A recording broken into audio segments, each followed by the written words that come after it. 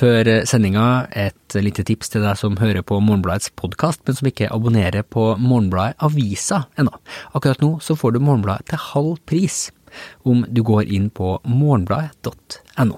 Det altså Morgenbladet til halv pris. Det det virkelig verdt å slå til på. Hvorfor et av norgeshistoriens mest ikoniske kunstverk plukket fra hverandre og lagt i et hjørne i en hall fylt med campingbiler? Dette Morgenbladets podcast. Jeg heter Askild Matre Åsare. Ta til venstre. Kjører en ut fra Oslo, ned Mosseveien og til Østfold, gjennom Skotbu og Kråkstad til Hobøl. Så passerer en et syn som en kan kjenne igjen fra hele landet. En rekke forlatte og forfallende uthus og gårdsbygg. Noen av dem har sånne tak som har kollapset ned på bygget selv, som mislykket marsipanlokk. Redninga for norske jordbruksbygg ser ut til å ligge og bli ombygd til lagerhus. Flere storgårder langs E18 forvandlet til bod og lagerhotell, og det til et av dem vi på vei nå. Ta til venstre. Deretter ankommer du destinasjonen. Inni et av de her gårdsbyggene, nærmere bestemt i et ombygd drivhus, så står det som blant andre kunstsosiolog Dag Solhjell og kunsthistorieprofessor Ina Blom mener et av den moderne tids aller viktigste og mest ikoniske norske kunstverk. Prosjekt Gjerdeløa. Du fremme. Nå har det oppstått en krangel mellom Nasjonalmuseet og kunstneren om hva som skal skje med dette myteomspunne verket. Utenfor lagerbygget så møter vi kunstneren Marianne Heske. Hun ikledd sine runde svarte briller, knallgul allværsjakke og hvitt slips for anledninga. Hun åpner hallen og tar oss med. Du skal se her campingbiler, ikke mye altså. Ja, for det et stort rom. Det jo bare fylt med campingbiler på hvor mange da? 1, 2, 3, 4, 5, 6, 7, 8, oi, 20-talls campingbiler. Ja. Så her vi tenker jeg.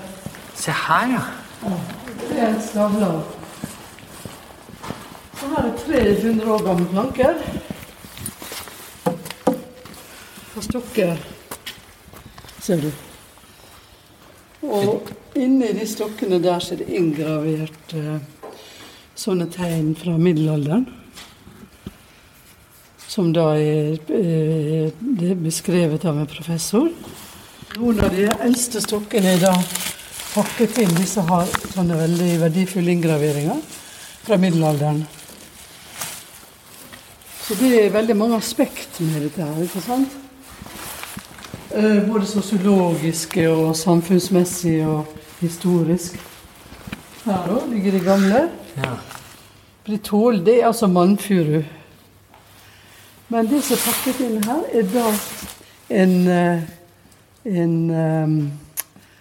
metamorfose altså en konseptuell metamorfose som støpt i harpiks av løa. Men hvordan det du vet hvordan du skulle sette sammen de her brikkene på ditt igjen? Har du tegnet deg et... Nei, det jo nummerering, vet du. Det jo veldig lang tradisjon det her i landet. Når du flytter sånne gamle laftehus, så nummererer man hver stokk. Heskes kunstverk består av de her plankene, som kan bygges opp til å bli en liten gammel løe. Men den drastisk mye mer bereist enn de fleste norske uthus. Fortellingen om kunstverket startet altså i middelalderen. Så på 1600-tallet så ble noen av de her plankene materiale for den her høyløa som ble satt opp i en fjordarm i Tafjord. I Tafjord så sto den mens århundrene gikk, så i 1980 så fikk den unge kunstneren Marianne Heske med hjelp fra lokale bønder plukka ned bygget, inkludert torven på taket, og pakka det inn i en Citroën kassebil. Deretter så kjørte Heske løa ned gjennom Europa til det nyåpna Pompidou-senteret i Paris. Et av datidas mest omdiskuterte postmoderne bygg, kjent for sine blottlagte luftekanaler og vannrør og bæresøyler. I en hall der inne så klarte hun å sette opp løa igjen. Verket fikk veldig mye positiv omtale da den sto der. Så, etter utstillingen, så ble løa plukket ned igjen og kjørt tilbake til Norge. Stilt ut på Henny Onsdag kunstsenter og deretter satt opp igjen der den sto før alt hendt. Altså tilbake i Tafjord. Kunstverket var altså ikke løa i seg selv, men prosessen løa ble utsatt for. Sånn sett så var bygget det første eksempelet på en såkalt ready-made, som det norske brede kunstpublikum fikk bli kjent med. Hvis du går helt tilbake til begynnelsen, hvordan kom du på egentlig den originale ideen om å koble denne løa med Pompidou? Altså, hvordan var veien frem til den ideen om å la de to stedene møtes? Det har ikke så mye, altså det har med tankeforflytning og innovativ tenkning. Forflytte på noe som man tror er fast, og skal stå der for evig. Sånn er jo vi i hodet vårt. Ikke sant? Det med fundamentalistisk tenking. Det var jo mange som var rasende når vi flyttet den til Paris. For de mente den hørte hjemme her i Norge. Ikke sant?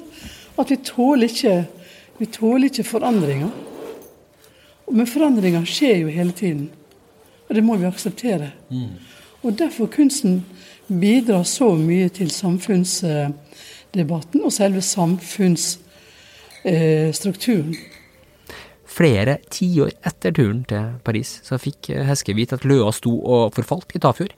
Dermed så demonterte han den enda en gang, tok en voksavstøpning av hver eneste planke i bygget og satte den opp sammen med kopien på Astrup Fearnley-museet i Oslo i 2014. Først etter det her oppholdet så endte kunstverket i biter opp i lagerhallen i Hobøl. Og her blir det. For på fredag sist uke så ble det klart at flertallet i Nasjonalmuseets innkjøpskomité har stemt mot å kjøpe løa. Nasjonalmuseet er en veldig viktig del for nytenkning i det norske samfunnet. Og den oppgaven må de være seg bevisst. Så det er veldig merkelig å også avvise det her prosjektet. Løa har altså gått gjennom en rekke endringer og metamorfoser siden begynnelsen i middelalderen, og om ikke Nasjonalmuseet vil kjøpe den, så mener Heske at den neste endringen like godt kan bli den siste. Så tenkte du at når Nasjonalmuseet ikke vil ha det, så kan jeg lage et bål på taket av Nasjonalmuseet. Ja. Og så kan jeg få asken i en urne. Ikke det god idé? Så viderefører liksom prosjektet. Det sa altså kunstner Marianne Heske. Vi har også snakket med Nasjonalmuseet ved direktør Karin Hinsbo. Hun sier at hun mener at prosjekt Gjerdeløa etter turen til Pompidou lever videre i form av fotodokumentasjon av verket. Og denne dokumentasjonen har de alt kjøpt inn i form av 30 fotografier. De representerer det opprinnelige verket på en god måte, mener museet. Hinsbo peker på at museet hele tiden står overfor vanskelige valg, og at de må ta hensyn til både innkjøpsbudsjett og hvordan museet i fremtiden skal klare å forvalte verkene de i dag eier. Vil du lese hele Nasjonalmuseet sitt tilsvar og høre mer om verkets historie, så anbefaler jeg deg å gå inn på morgenbladet.no eller kjøp ukas avis på papir. Det var alt vi hadde i denne sendingen av Morgenbladets podcast.